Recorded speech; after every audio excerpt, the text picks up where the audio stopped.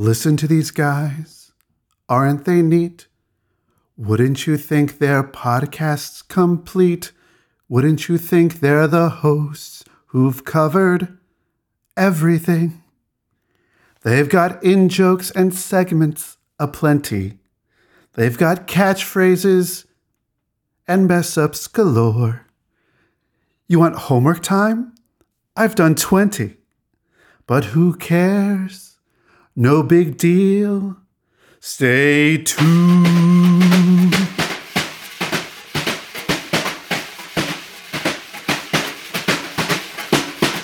Good day and welcome to Writers Get Animated. I'm Mackenzie Worrell. And I'm Chris Leva.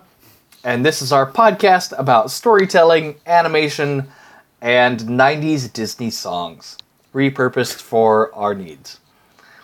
Today, we are doing the fifth part of our question mark part series. Now that we're near the end, I feel confident in saying 7-part. This is 5 I feel of... like we're... Yeah, 7? 5 of 7, unless an 8th one begins before we finish. We'll see. And today we're covering the Disney Renaissance, which is 1989 to 1999, bookended by the movies The Little Mermaid, which kicked everything off, The Movie That Changed It All, The Little Mermaid That Could, and... Girl, could she? Fitting. And ending with Tarzan in 1999. So, to refresh where we left off, we had the late 70s, 80s weirdness of Disney, and which gave us such gems as The Black Cauldron, one of the lowest points in Disney history. But one of the greatest films. I don't know. My wife gave me the Black Cauldron novel for my birthday this year. I hear that's better. It would kind of have to be. I would hope. So we get the Black Cauldron. We get Don Bluth leaving to form his own studio and making some interesting films all his own. We get, what is it? What's that other one? Great Mouse Detective. We get Oliver and Company, where they're almost there, but not quite there. Here's some songs. Here's some talking animals. We get the move to Michael Eisner being in charge and Jeffrey Katzenberger, doing what they do, which is why we get, Oliver and Company. So we're almost there, but not quite. And then in the actual Renaissance, we have... I've written down a list of films, some of which are cheating, but I wrote them down anyway. Yes, let's list the Disney films, and then we'll talk about the parallel things that are going first. Okay, so just Disney films considered part of the Renaissance. Little Mermaid in 1989. You get like this weird appendix of the 80s, The Rescuers Down Under in 1990. Mm-hmm. So that's officially the Renaissance, but not spiritually. Yeah, they started it and they finished it during the Renaissance. Yeah. Beauty and the Beast in 1991, which we've already done an episode of our podcast on, so you can go back and listen to that. We'll link it in the show notes. Aladdin in 92, Lion King in 94. You've had like this big high streak, and then you have Pocahontas in 95. And you're starting to feel it, the machine kind of wobble a little bit. Yeah. A lot of it. Yeah, a lot of it. Hunchback of Notre Dame in 96, which I think is arguably the worst movie in this period, which still makes it pretty good. Yeah, it is the worst film because it has some of the best things and some of the worst things. It capitalizes on some things that they do really well, which we'll talk about because we're talking about Little Mermaid. Asterisk note. Chris can say that it does some things really good because theater people really like Hunchback. I don't know that other people do, but specifically theater people seem to like Hunchback. Really? That's what I've noticed, yes. Oh, gosh. Is it all a lie? Is it? It might be. It's the theater people lie. Goodness. Okay, moving on. 97, you get Hercules, which is the movie that I thought everyone liked, and it turns out as an adult, some people like, instead of the reverse. Really? I thought everybody liked that film. That's what I thought. I don't know. But it is a ripoff of the 80s musical, The Gospel Colonus, which does gospel music and an Oedipus play. Mm-hmm. And City of Hercules, which is gospel music and the story of Hercules. So, yeah. Then the other Golden Child, one of my favorite movies from the Renaissance, Mulan in 1998. So good. And then we end with Tarzan in 1999. But of course, spiritually, we'll talk about this film later. Maybe not that specific film, but its period later. In 2009, you get The Princess and the Frog, which is the same formula as everything else in this period. So I do want to mention it comes back with a vengeance later. Yeah, the Disney Renaissance did try to restart once again. It tried, and they figured out what they wanted to keep, and they put it in the 7th part of the series we'll talk about. So let's talk through this. Now, those were the Disney films. There were some other cultural landmarks that happened during this time in animation that are well worth noting. That Disney collaborated on in some way or did. Yes. The first would be in 1993, we get The Nightmare Before Christmas. Which is a movie musical, yes. Mm-hmm. In 1995, we get the first Pixar feature film, Toy Story. So I feel like this is where Disney starts looking at these other guys over here and wondering, well, how are we going to answer that little thing, which turned out to be that big thing. Yeah. Which turned out to be, let's spend a lot of money on that big thing. Let's put a ring on that big thing. Wrong sentence. Yeah. Then we have... and then in 1995, we get a Goofy movie, which is, some people think that it's a Disney feature film. It's actually not. It's from the Disney Toon Studio. So it's related. It's a stepchild. It was theatrical, though, right? Yes, it was theatrical release. It is one of my favorites from this time period, though it's not part of the Disney Renaissance per se. And then in 1996, we get James and the Giant Peach, the spiritual sequel to The Nightmare Before Christmas. And I love James and the Giant Peach. I haven't seen it since I was a kid, so I'm afraid to see it again. But not having seen it in 20 years, I love James and the Giant Peach. Yeah, I haven't seen it since it came out, and I'm about to watch it in the next couple of weeks once we finish reading James and the Giant Peach, because that's the rule in our house. You have to read the novel first. Well done. So, tell me what you feel about it. I will. Once we get there, we'll revisit it. So today, well, this is a jam-packed period of official movies, and then you start to see Disney release like other animated theatrical movies in addition to their main canon. We're going to talk about the arc that this took. How did it begin, and how does it end, and what changed in the middle? Because there's a lot in the middle. They start winning awards again and all that good stuff. Yes. This is really amazing stuff that they were doing. I wouldn't say they found the secret formula. I just feel like they knew what they could do, and they just kept doing it. Because I would say the Disney films in this era don't feel formulaic, but they are doing what works. Does that make sense at all? Yeah. So it's not like, yes, we have to have this character that does this and this character that does this. Well, we do need talking sidekicks. So they do get sidekicks and songs, and they realize that works. But it's not so much a single story that they try to tell. But we do start to get elements that they build into the foundation. But these films, while thematically linked in some ways, still feel really, really distinct on their own. So you can start to feel some sameness, and part of it has to do with Alan Menken. Alan Menken is involved with, let's see, How many of these films? Little Mermaid. Not The Rescuers Down Under. Nope. Beauty and the Beast. Aladdin. Pocahontas. Hunchback. Hercules. And that's it. So not Lion King, Mulan, or Tarzan. Right. So 5 of the 8 films, Alan Menken is involved in the music.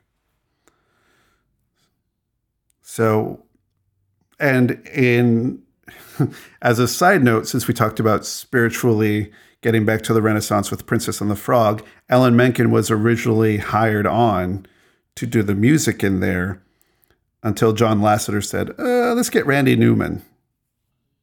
Makes sense. John! Lasseter! So, Alan Menken and Howard Ashman together helped really launch this period as we get into Little Mermaid and Beauty and the Beast. And if you want to hear a lot of our conversation on that, on Beauty and the Beast, listen to that episode.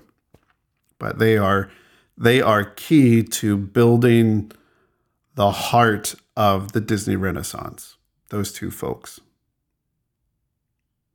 And Eisner, but from afar. Yes, right. So what else do we have to say about this period? You have a couple of other, I do overview things. I do. I feel like there's so much going on right now because it was such a good time for animation. At this time, Eisner also broke the long-standing rule and started doing animation for television with Disney. Mm-hmm.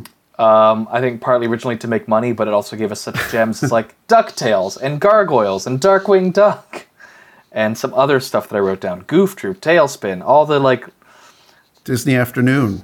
Yeah, the Disney Afternoon, the television shows that spin off of all of the Renaissance movies we're about to talk about. Little Mermaid and Aladdin. And Hercules, and the one that was almost based on Beauty and the Beast. And Lion King. Yeah, most of them. And then it was such a successful formula that other movies tried to adapt this at the same time.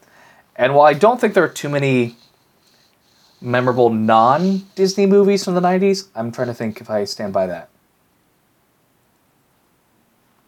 There aren't too many. I think there are a handful. Some of them I haven't seen forever. We've talked about Fern Gully before, of course. I think Fern Gully stands up there with some of the medium of the Disney Renaissance. Mm-hmm. Anastasia and Prince of Egypt, I know come up a lot and people like. I haven't seen them since the 90s. I don't know, do you have thoughts? I feel like Prince of Egypt, I remember being really struck by. It was really interesting to hear. Stephen Schwartz did some really wonderful stuff with the music. We're like, well, if we can't have Alan Menken, I guess we could get Stephen Schwartz. So if we get a theater composer and lyricist, we'll get him in there because Stephen Schwartz actually came in and did some work, for example, on Hunchback. So he was involved in the Disney Renaissance too. So it's just interesting. He did lyrics for Hunchback. And I did not make this connection because I didn't see this final movie till I was an adult. That it is also a 90s animated movie musical that is not family friendly, but worth noting is South Park Bigger, Longer, and Uncut. Which, not being a South Park fan, I could say is a pretty solid movie. Again, not great for families, so if you're not a family, you're fine. Go watch it. If you are a family, maybe don't watch it with the kids. I would agree with that statement. And it definitely is responding to the entire Disney Renaissance we're talking about. And is equally influential? Question mark? When it came out, my brother wanted to watch it with us. My brother, who's 7 years younger, and I told my dad, I was like, he should not watch this. And he's like, no, it's fine. I'm like, it's animated. I'm like, no, he should not watch this, please. And then as it started, it's like, Jason, don't watch this. I'm like, yeah, I told you not to. It's not appropriate. That's the lesson that I think most parents learned. It's fine, it's animated. No. I'm shaking my head. So let's look into Should we start looking into Little Mermaid just so we can see Yes, please. where the Renaissance gets its spirit? It is a spirit, and I feel like it's such a thrill to rewatch this after so long because, like, now knowing all these intellectual facts about the Renaissance and the history of Disney, like, the movie begins. Here's legitimately what happened. I turned on this movie, and there's, like, it's above the water, and there's fog, and, like, this weird ship kind of thing, and some crudely drawn dolphins that don't look like the best of the Disney Renaissance at all. And, like, a pirate shanty starts, and I had to pause, go, like, is this the right movie? Am I watching the right Disney film? I don't remember the sea shanty at all. The dolphins are not up to par. Did you feel the same way? Is it just, like, me being so long? No, I was like, oh, I remember those bad dolphins. See, I don't remember the bad dolphins. No, I remember being like, what's up with those dolphins? And then that ship comes through. Yeah, I remember the dolphins, like specifically because they're just sitting there and it was really bad looks on their faces. And then the boat comes through and I'm like, oh, that's magical. Like, oh, okay, they had a skimp on the dolphins because they went for the ship, which looks magnificent. The ship does look good, but it's still, the song threw me off. Like, I have listened to the soundtrack way more times than I would like to count. So my sister, this was her Disney movie, so we watched it like every Friday night. I've seen this movie probably like 57 times, but not since like 1997. And my wife's brother was the same way. He was watching it like every weekend. When he got it for Christmas, apparently, they were like, oh, that's for Rochelle because it's a girl's movie. She's like, no, he loves it. It's his. So she has the whole movie memorized because of growing up with her brother watching it so often. And I respect Rochelle's memory. I'm sorry, Dr. Rochelle Briggs-Leva's memory. Because I clearly do not remember it as well after having seen it so many times. Yeah, she was doing all of Sebastian's lines, and it was just pretty amazing. Wow. So what was your experience as a young person with this? Did you see it in theaters? I saw it in theaters. I remember not wanting to see it. It was a Disney movie, but it didn't look interesting to me. And I think part of that had to do with marketing. Part of it, let's see, how old was I in 89? I think I was 10. I was like, it looks like a princess movie, and the way they marketed it didn't really get the energy behind it because it has an interesting amount of adventure and character that you don't get from trailers. And it feels just like, for lack of a better phrase from a 10-year-old, like a girl movie. You know, it doesn't feel like something I would want to see. And so I went in very reluctantly and I came out like, that was an awesome movie. And it helped that it was when I started doing research, because when I love something, I just start researching everything. I want to know everything about it and learn more. And I was like, wait a minute, Howard Ashman and Alan Menken, because I loved Little Shop of Horrors. Of course you did as a kid. Why am I not surprised? Like, that was one of my favorite movies as a kid, was Little Shop of Horrors. I was like, wait a minute. No wonder. Like, oh, well, of course, it has the DNA of Howard Ashman and Alan Menken in it. Like, of course I love that movie. So I remember just being ready for, like, well, if the next one has Howard Ashman and Alan Menken in it, then it's going to be perfect too. I was just ready for it. And I think the music with the, if you take out Fathoms Below, is top notch. I think Fathoms Below being the sea shanty. Yeah, that's the sea shanty. That's the name of it, Fathoms Below. Which, at the same time, Frozen gets a lot of the same criticism for their openings. They're like, oh, it's Fathoms Below, but it's about ice. Yep. Yes. Which is a totally valid criticism of that. It's like, I don't even know what they're singing about, but it's setting the scene. I don't understand half of these lyrics, but it's, I understand it's about mermaids. Or why this is happening at all. Right. I don't know who these people are, but they seem excited to be on a boat. Yeah, it's an interesting beginning. It's not what I expected at all. It doesn't prepare you. It doesn't say, like, this is the Disney Renaissance, get ready. No. It's not until you get under the water that it gets better. And I would say, are you going with an under the sea pun there? I was going to head there, and then I decided against it. Okay. But I would say Under the Sea is probably like, the shark chase is probably like, oh, there might be something special here. Then you get to Under the Sea, and I think that's the moment. You're like, the next 10 years of this is going to be great. Under the Sea, especially... Which won the Oscar, by the way. It did. The thing that cements Under the Sea as a spectacular moment is that, yes, we just had this crazy song about one character trying to convince another character of something about their character. It's just so good because it's making an argument through a song, and then to realize that other character has left before the end of the song. So the period is she's gone again. It just undercuts it so beautifully, but it doesn't negate the facts, anything that's happened. It's just, you're having so much fun, but of course she's not going to stick around and listen.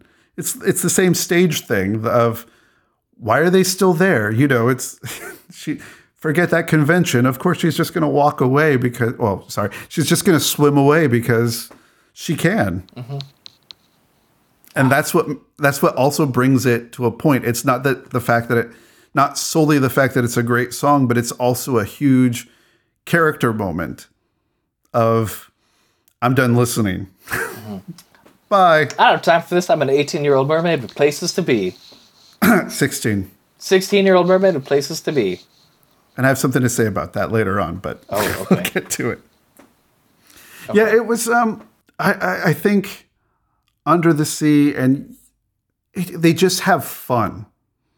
And which is something that they forgot about doing in the 70s and 80s, is how to have fun with things and do something character-wise, but it doesn't have to take itself seriously. Like, Kiss the Girl, mm-hmm. in some ways is a very serious song. But it's serious because of the stakes. Yeah, they're still, enjoying it. It's serious because if she doesn't get kissed, she'll be, owned by Ursula for some reason. A weird kelp thing, yeah. Yeah. She'll turn to kelp, but that song is just so fun. Like, you can't help but smile throughout that whole song.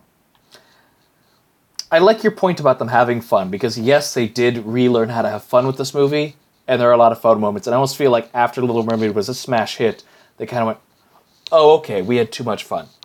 Because there are parts of this movie that I feel just dramaturgically don't fit and don't work. The whole French chef thing with Sebastian adds nothing to this movie. It gave Jack the biggest laughs. Yeah, it's like an okay Tom and Jerry segment is what it is. Yeah. I remember it being better than it was. I remember it's this scene, this is going to be so much fun. Then I'm like, where's this coming from and why are we still doing it? I had the opposite of oh man, it's the French chef scene. I'm like, okay, that was actually way shorter than I thought it was. It works until the actual fight scene. Le Poisson is one of the best. And I chop off their heads. And I pull out their bones. Yeah, I agree. The setup is great, and then the fight is why? Yeah. It's not necessary. It's just, it's just Howard Ashman riffing on this French chef and just making it feel like a horrifying experience. Like this stuff that you thought was delicious is actually gruesome. It's gruesome, and these characters, you're going to eat these characters. You're probably going to have crab tonight, and you're going to feel bad about it because you're eating Sebastian. Okay. Okay. What American child in 1989 was going to go home and eat crab that night? I don't know. It was America in the late 80s. I'm sure that some of them were. Okay. At least imitation crab. Imitation crab. It's the best. That I paint on the heads and I make imitation spine. Oh, goodness. Yeah. There was that. I feel like the song worked. The action didn't. Can we talk about Ursula real quick? I don't know if that's a real quick one, but yeah, please. Can we? I think Ursula is one of the most perfect Disney characters ever. Mm-hmm. However, who doesn't have motivation? I was going to say, thank you. Performance-wise, she's the best Disney villain, Disney character in a lot of ways, but who has no reason for doing anything that she does. I know, and Ariel does nothing. Like, you get to the end, like, there's a big conflict scene, and Ariel, like, climbs up to the boat, and, like, Ursula loses the voice magic talisman, and it breaks, and Ariel gets her voice back. She does nothing to earn that. There's no resolution there between Ariel and Ursula, just like, oh, I have my voice back. Great. Thank you.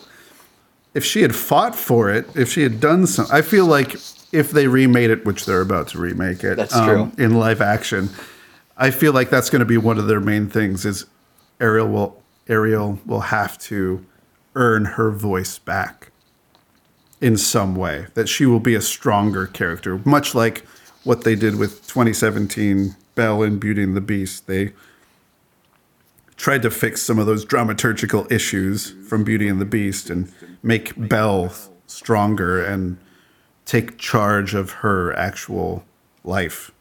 But on the flip side, whereas I wonder how you can make a remake of a perfect movie with Beauty and the Beast, and it was, I think, a weaker remake. It was. I'm excited for The Little Mermaid after having rewatched this original Little Mermaid because I think they can actually make it stronger and better.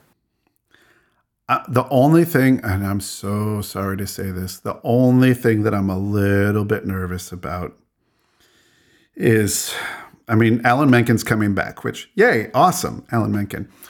I don't know how I feel about Lin-Manuel Miranda coming into The Little Mermaid.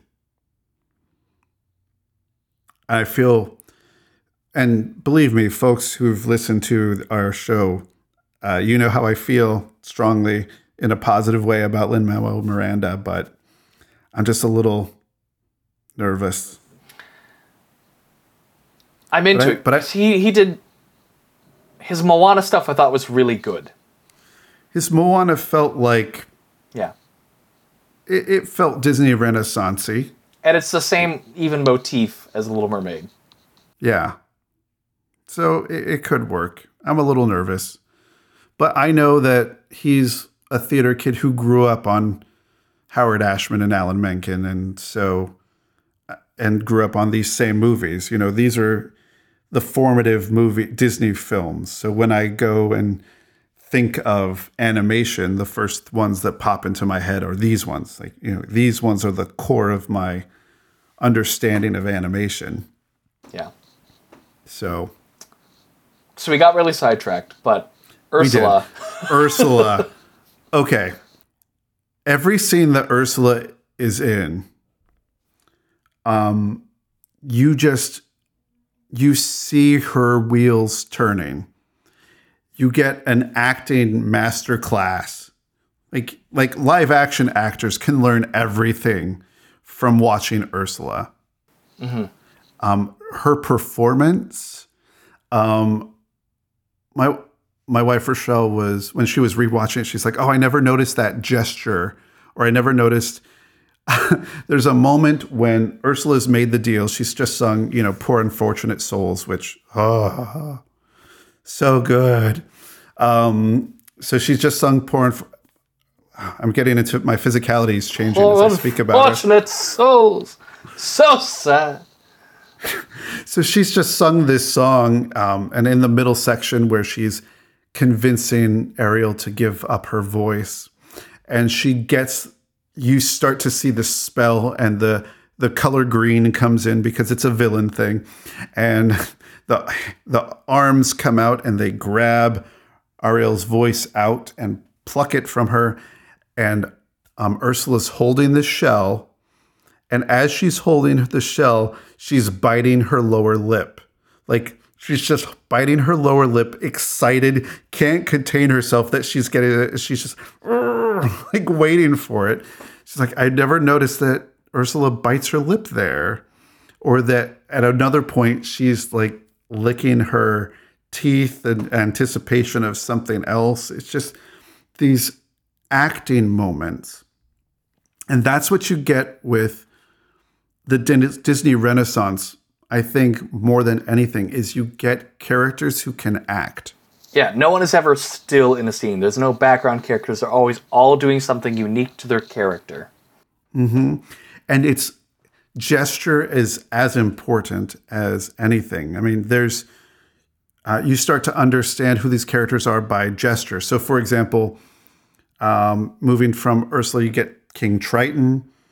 He's just gone off the handle like any father would, blown off some steam and blew up his daughter's grotto of stolen human artifacts.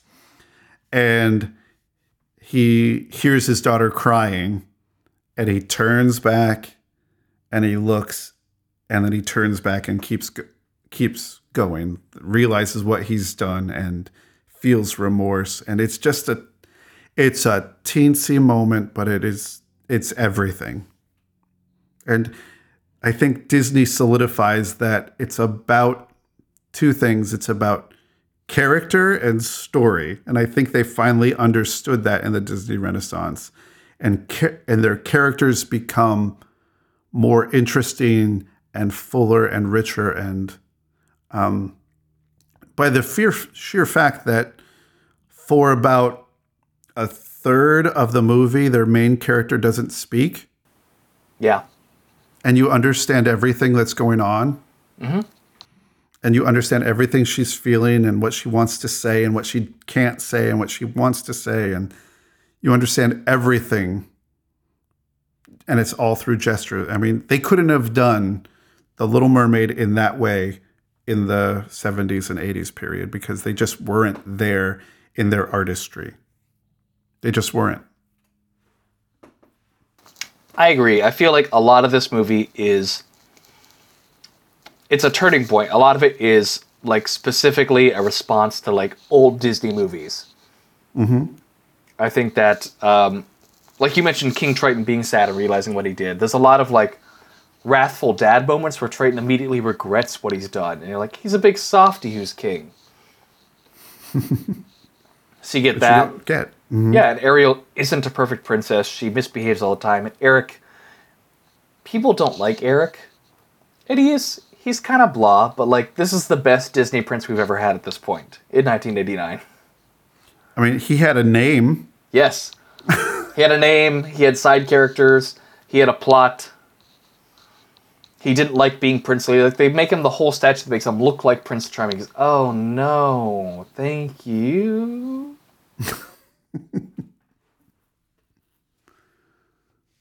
So I don't know. Yeah, I think seen through today's lens with many more Disney movies and animated movies since then, we could say like, oh yeah, this wasn't perfect. But at the time, this was the pinnacle of what they'd done. Mm-hmm. And I think if Disney animation had ended with The Little Mermaid, like, we're going to go out of business, let's do one last thing. If that had been their last thing, it would have been a wonderful period on the end of, like, if you had looked at the bookend of Snow White and the Seven Dwarfs to have The Little Mermaid be the end of Disney animation, it would have been like, that's a fitting series finale to the story of Disney animation. Like, we did it. You guys did it. You got back and made better what was there and, made it your own. And I think some of that comes, of course, from, we can't discount the influence of Howard Ashman coming in and making choices and telling them, no, this is what you have to do for story and structure. And his influence gets even bigger in Beauty and the Beast. And he's responsible for a great deal, much of the storytelling in that one. So when somebody says, no, it's about character, they're all individual characters. You can really see that. Yeah. So should we talk about Tarzan? Or do we have more to say about Little Mermaid? No, let's go to Tarzan. I feel like that's a good transition to Tarzan. And I think we should talk about Tarzan first and then wrap up with like comparing the arc that Disney Animation took. Sounds great. Okay. Now you recommended Tarzan to me because you had a positive opinion of it. And I was surprised. I have a couple of opinions about Tarzan. So in college, I forced my theater professor, Stephen Mark Weiss, who was one of the most cultured gentlemen I had ever met, who loved films and had his classical music take up 3 walls of one room in his house, organized first by composer, then by conductor. So that, if that tells you a little bit of who Stephen Mark Weiss was, he was very cultured and amazing. And I took him to go see The Emperor's New Groove.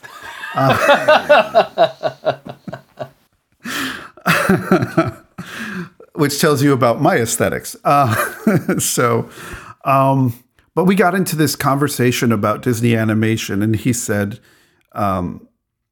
he just loved Tarzan.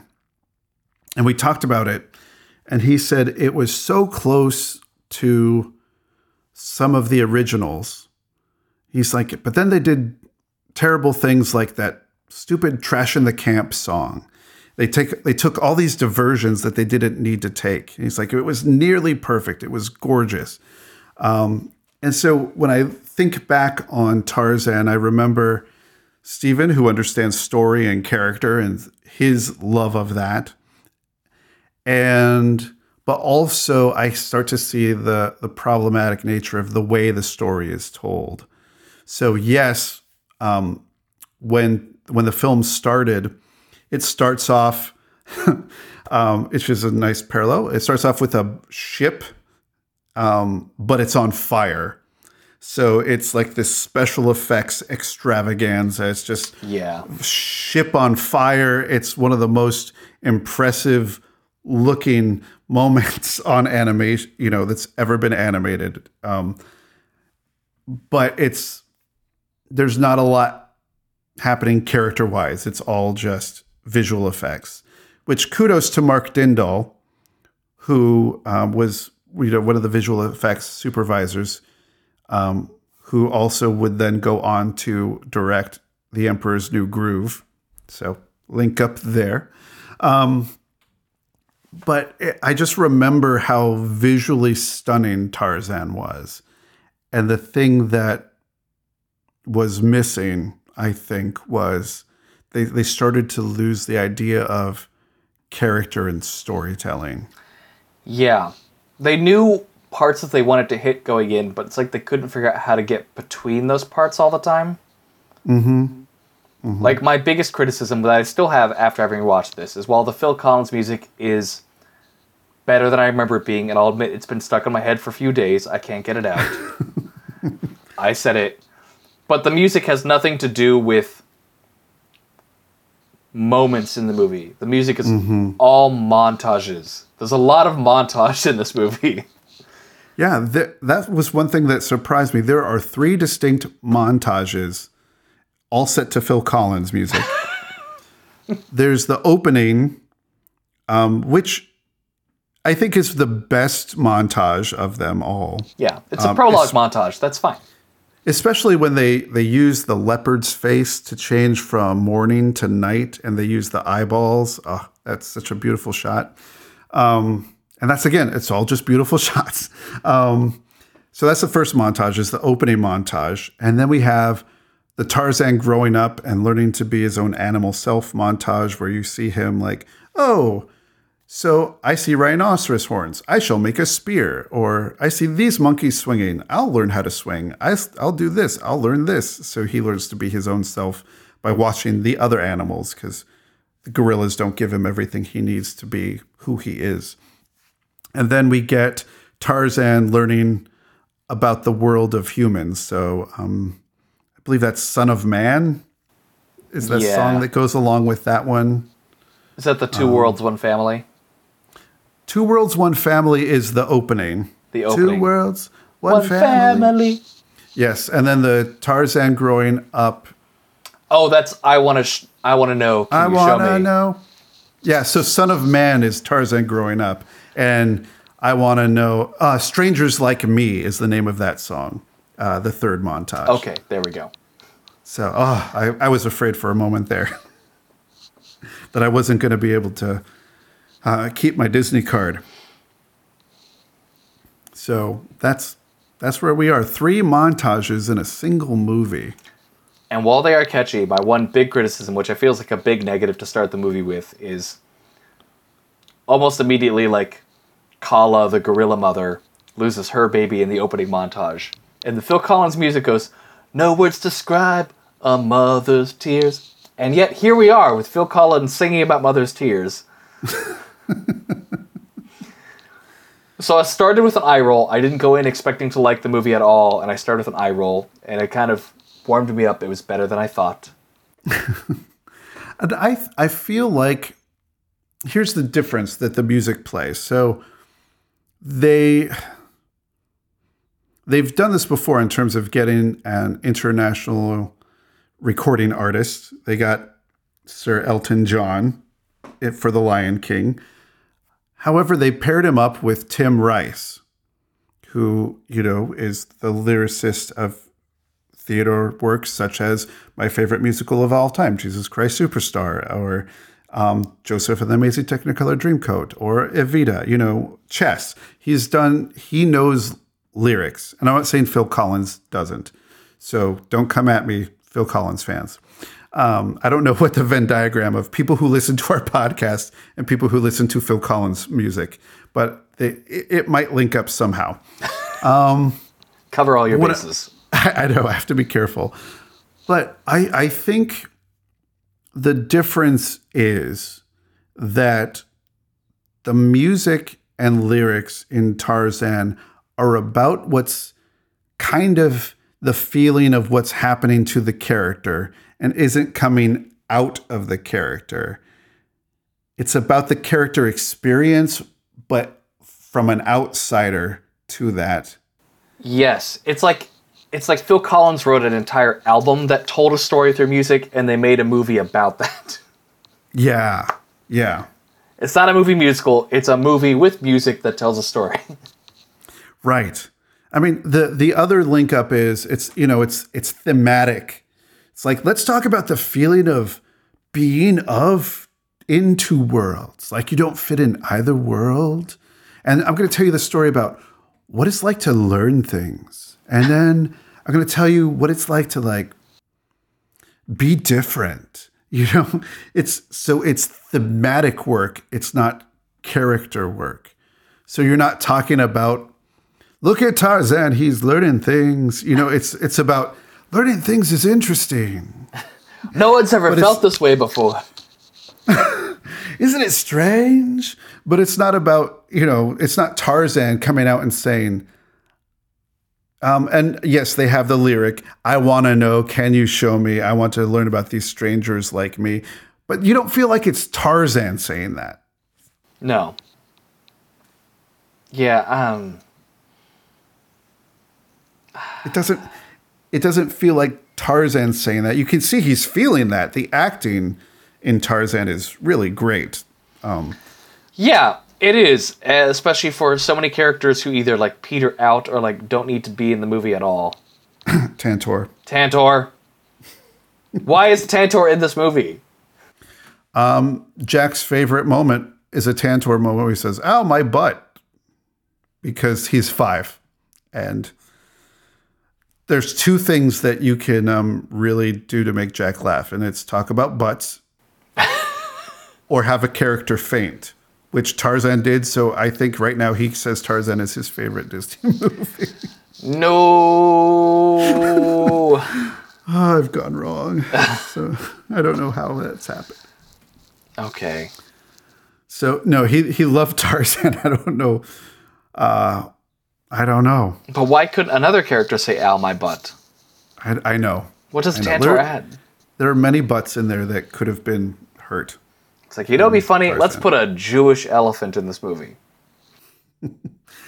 And then I will say this, during the trashing the camp scene, which doesn't even try to have lyrics. It's just it's stomp for kids. Yes. And it's like you remember the part of Bare Necessities or I Want to Be Like You, where they just had some crazy lyrics. Let's just do that, but with sounds. And it's Turk's crowning scene as a character. And then Jack was on his feet. I was like, oh no, he loves it. Oh, he's eating it up. And it does nothing character-wise. It does nothing story-wise. It just does nothing. It does nothing. Stephen, you were right. You were right, Stephen. It does nothing. And I remember I was a big fan of back in the day of the Rosie O'Donnell show. Because Rosie was very big. So she was telling the story about recording that song, and Phil Collins like, yeah, it was you were really good that time. Just a little off key. Can we try it again? And then they would do it again. He'd be like, yeah, okay, great, that was better. And then he'd turn off the microphone and give this look to the guys and like, I don't know what to do.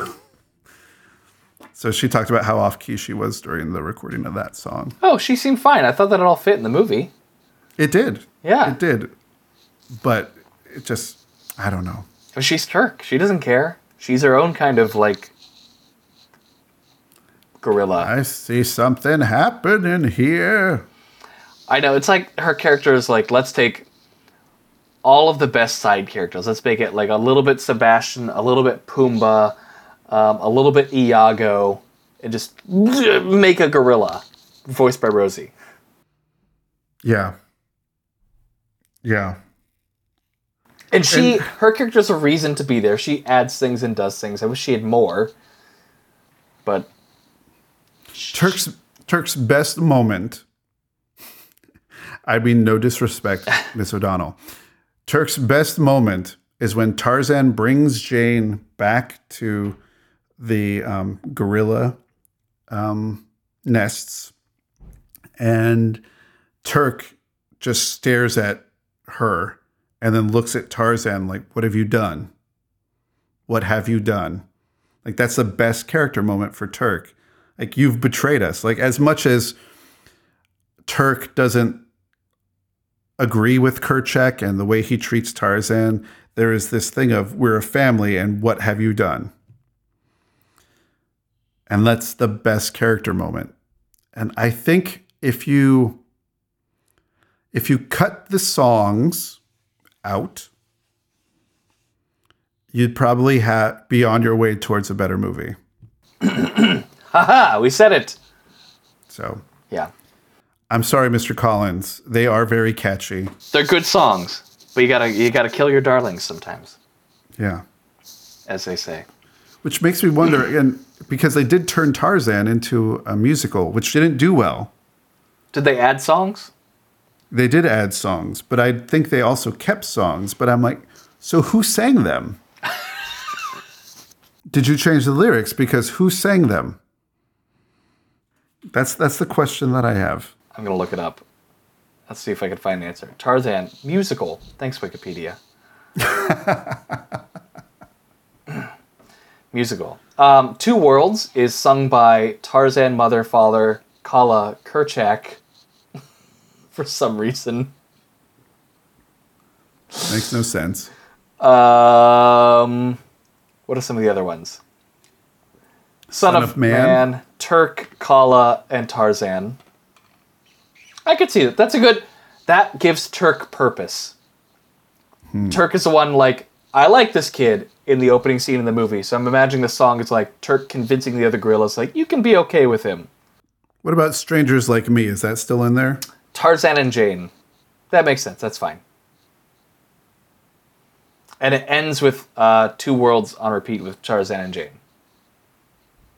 Act 2 begins with Trash in the Camp, which apparently has words now, because Turk is listed as singing it.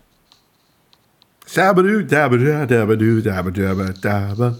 Maybe those are the words I keep. Dwee-bop, dwee-doo. I'm seeing who else is in here. They don't have... I don't think the villain sings the song in the musical either. So Clayton does not have a song I don't see Clayton listed. as a character? Or as for songs. For songs. Oh, That's and a missed opportunity. Phil Collins, who wrote 5 songs for the film, wrote 9 new songs for the stage version. And...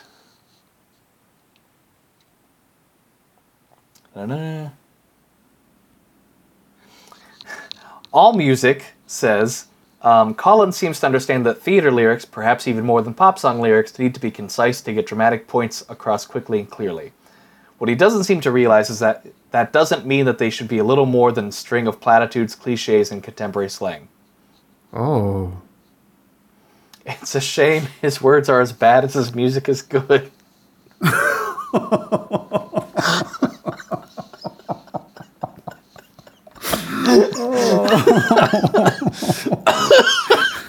AllMusic said that, not Writers Get Animated. I could buy it, but I'm not going to. I didn't say it. Yeah, we're not endorsing it, but we're not saying. We'll leave a link to Tarzan the Musical on Apple Music on our show notes so you can listen to it. Okay, Or Spotify or whatever thing you use to listen to music, and you can judge for yourself. I do feel like I have to listen to it now. I know what I'm doing after this is over. Listening to Tarzan the Musical. Dwee bop. Oh gosh. So, from Little Mermaid to Tarzan, what's changed in 10 years?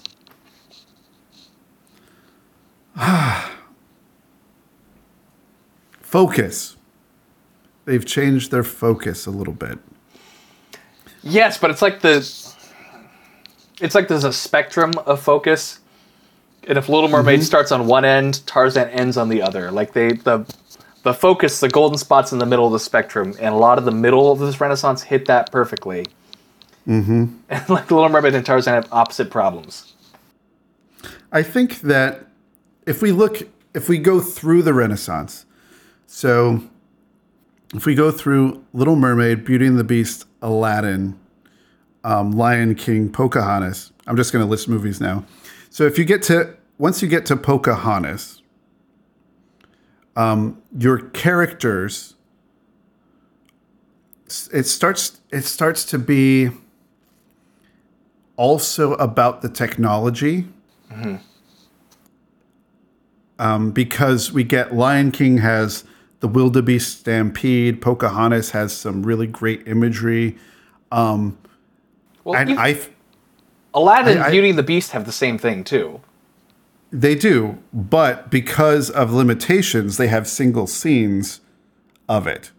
So they choose their centerpieces, and it doesn't all become about that. But because computer technology is becoming better, then you can start having more in it. So you get to something like Hunchback of Notre Dame, and you have multiple instances. All the villagers are done with computer animation in Hunchback. So they're all able to be done that way. You get in Tarzan, all the trees. So Tarzan is basically going through tree roller coasters. They're just showing off, and it just isn't. Yes, Yeah. and you could feel that it's not technology to serve the story; it's story serving technology at that point. Is what it feels like. Yeah, and the leopard is computer animated also. So it just starts to be a little bit confused because technology starts to get in the way. And we're going to see that more in the next. This is the turning point. You're going to start noticing technology just a little bit more taking focus and stealing focus away. So they're trying to be epic at this point. Hunchback is a major moment where it's going to go epic, but also they have to remember they're a Disney movie, so they put in gargoyles, which completely throw off the tone and confuse and muddy the message, and it gets like, the lyric, Paris, the city of lovers, is glowing this evening. True, it's because it's on fire, but still, there's l'amour. Like, it's like we're going to have this love song while this terrible, awful thing is going on in Paris. Like, Paris is on fire. People are dying. And we're going to sing this song called A Guy Like You. And it's going to be sweet. And that didn't bother me when I watched it because, I was in high school and what do I know? But when I rewatched it recently, I was like, this is two movies. There are two movies here, and they do not go well unless Quasimodo is schizophrenic. Like, unless he can't, and in some ways he doesn't understand reality. And yes, in some ways he is broken, but the movie presents everything as if everything's okay. It's interesting that you bring that up because I feel like by the time they get to Mulan, like they understand the importance of editing down, and they get like cocky and overconfident with Tarzan. Like, if we edit this will be fine, and then it just wasn't. They edited too far because Mulan was going to have a villain song, and they're like, this doesn't fit with this movie, and they cut it. Great choice. I support that. Perfect choice. Yes. Tarzan. Who needs to sing anything? Let's have montages. Yeah.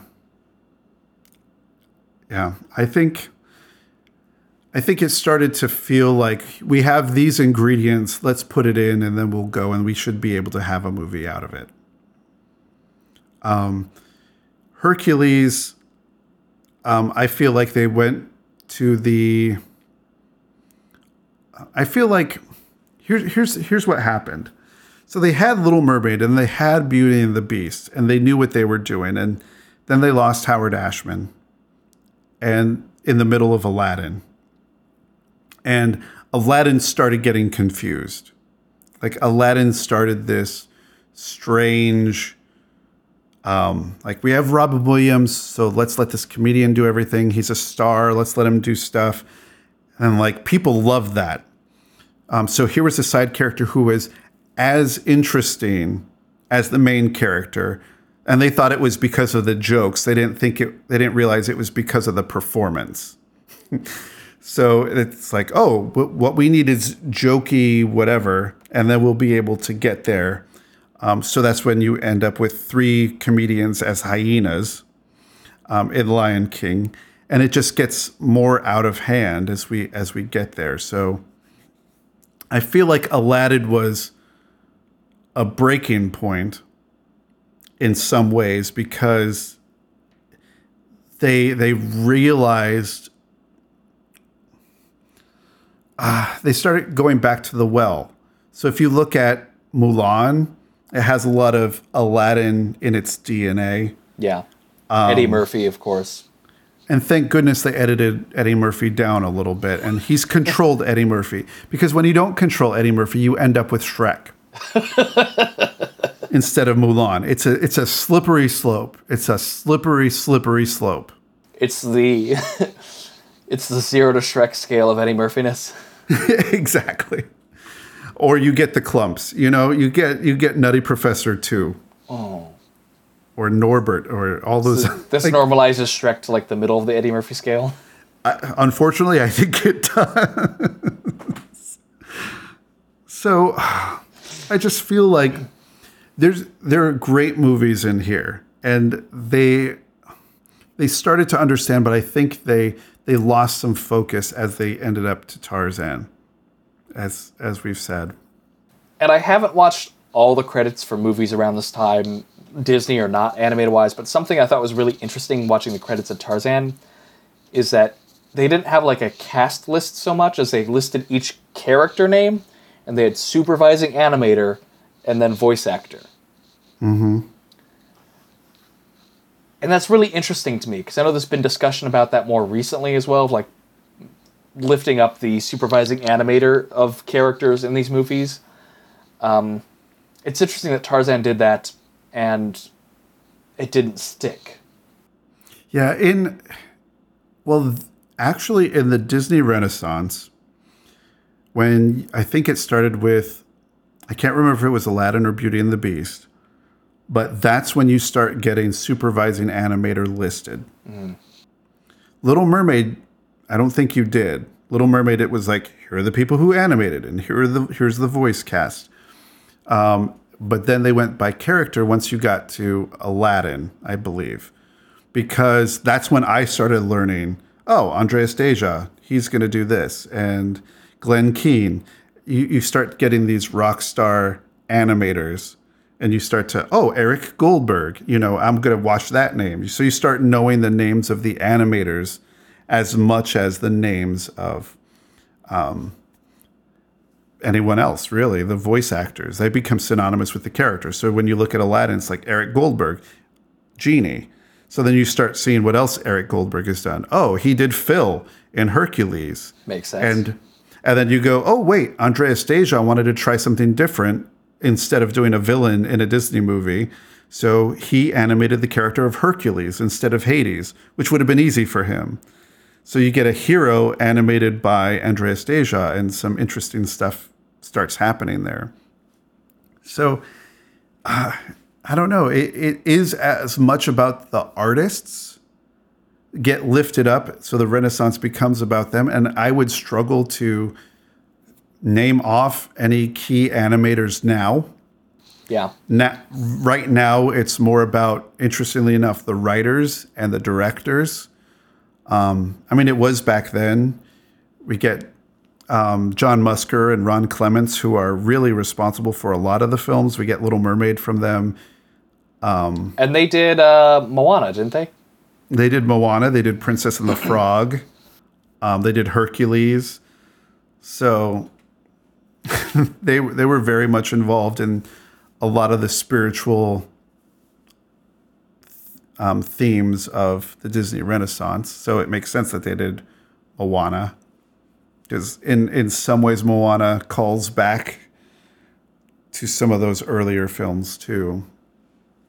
But again, it's more about the story folks and the directors now, as opposed to the individual animators. And I think part of that, I don't know, if computer animation is more by scene and by committee, as opposed to you do all the Moana scenes, you do all this. It's like, no, you work on this scene between these two characters, or so that's my ignorance about computer animation and the process.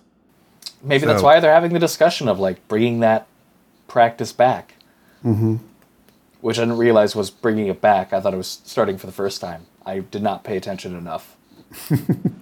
And that's me, again, going through and trying to watch all the special features on everything as they were coming out, and wanting to devour that and learning the names of the people who are working on it and trying to figure all this out, just seeing the growth and the change in all of them. But there was a lot to love about the Disney Renaissance. Yeah. So at the end here, to recap what's changed, we have more technology, emphasis in computer animation. The musical styles evolving, not saying getting better, it's evolving. Mm-hmm. We mentioned underdeveloped side characters or overdeveloped side characters.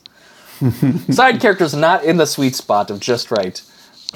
And this emphasis on animators has kind of grown throughout the Renaissance. So what's the same between Little Mermaid and Tarzan?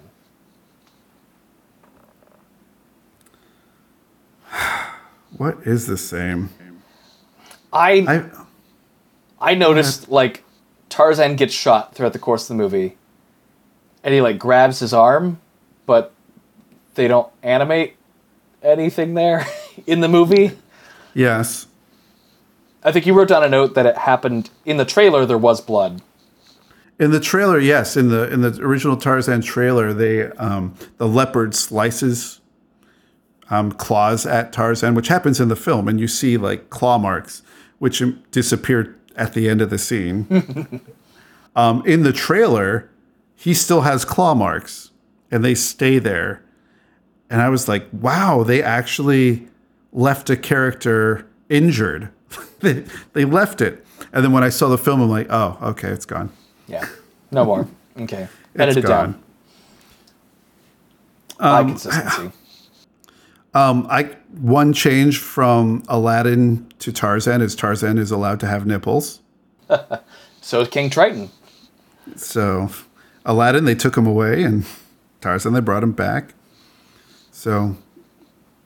Wow. I guess I don't pay that much attention to male nipples in Disney movies. This was around the period of, Batman Forever. Oh, yeah, and the Batman nipples. The bat nipples. Yeah. So, I mean, there was a lot happening nipple-wise in Hollywood. There were a lot of nipple scandals.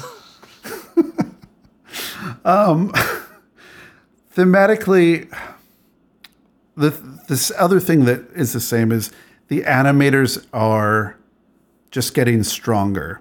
So if you look at a scene like when Tarzan meets Jane and he takes off her glove and puts his hand on her hand, the acting is amazing. And there are no words there. It is a spectacular scene in Tarzan. It is so great.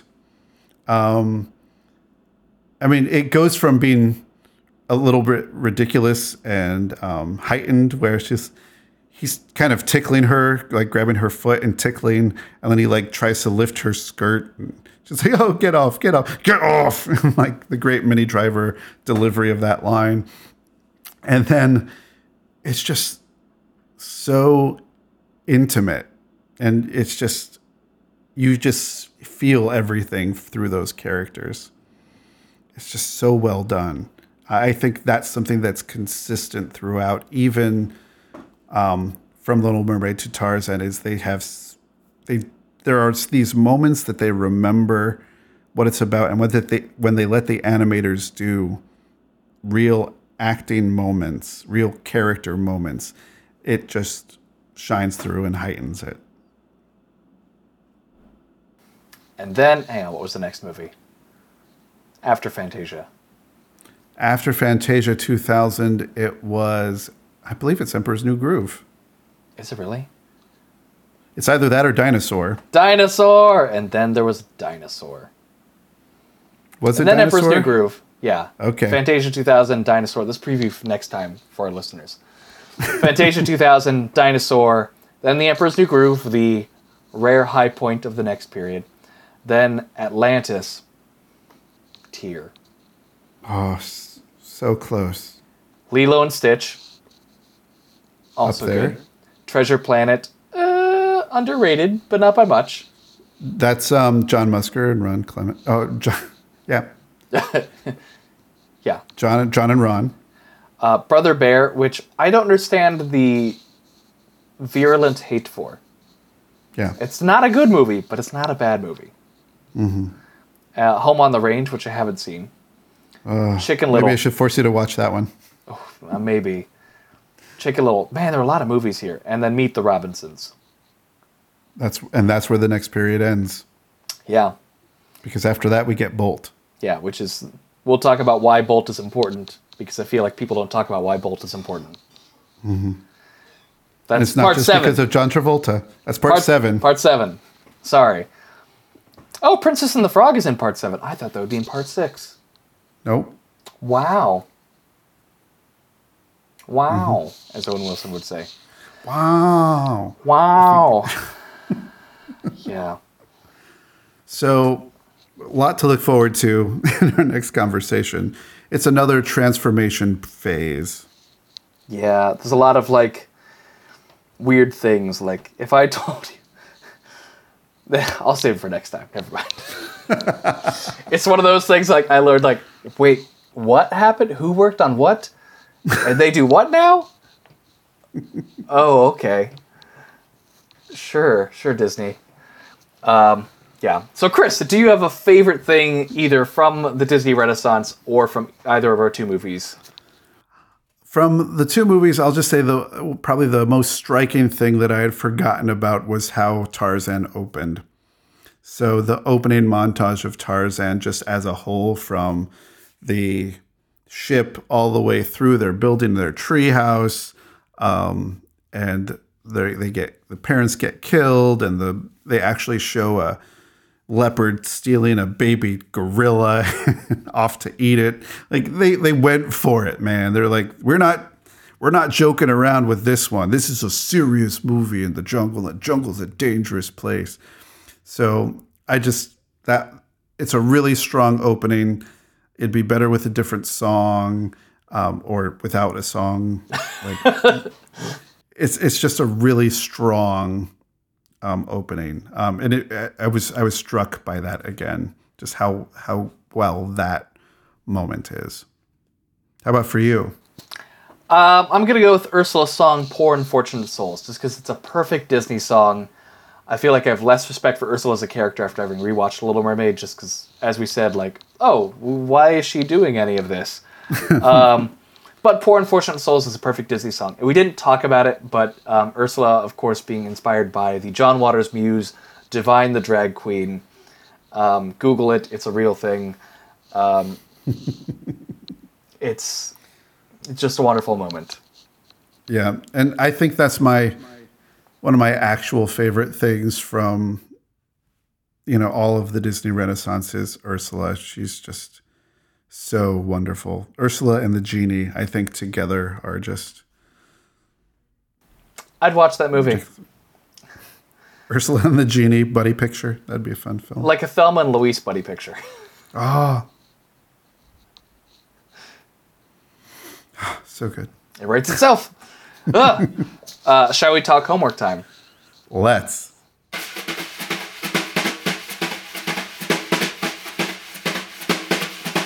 For next time, your homework is to watch all of Star Wars Rebels. Or at least the end, and accept that we're going to talk about spoilers if you haven't seen it. The series is over after Season 4. We've done a couple episodes in the past during the Progress of Rebels. We need another alliterative R word. I think you said retrospective. We need a Rebels retrospective. So hang on to that.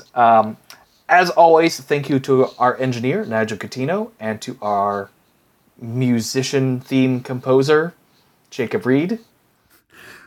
You can tweet at us on the Twitters at WG Animated. Let us know what you feel about the Disney Renaissance and what was your favorite film for the Disney Renaissance. You can comment on Facebook at facebook.com/WG Animated and go to writersgetanimated.tumblr.com for links to show notes and articles and other fun things, probably including Titus Burgess. So sorry, Titus, performing "Poor Unfortunate Souls." Oh, wow. Have I not shared this with you? So they did turn The Little Mermaid into a Broadway musical, and Titus Burgess played Sebastian. The role he wanted to play was Ursula, which missed opportunity not casting him as Ursula. And so he performed on stage singing "Poor Unfortunate Souls." And it is, as one would expect, magnificent. We need to end this episode recording so I can go watch that right now. And then listen to the Tarzan musical. Good night, everybody. Good night, everybody.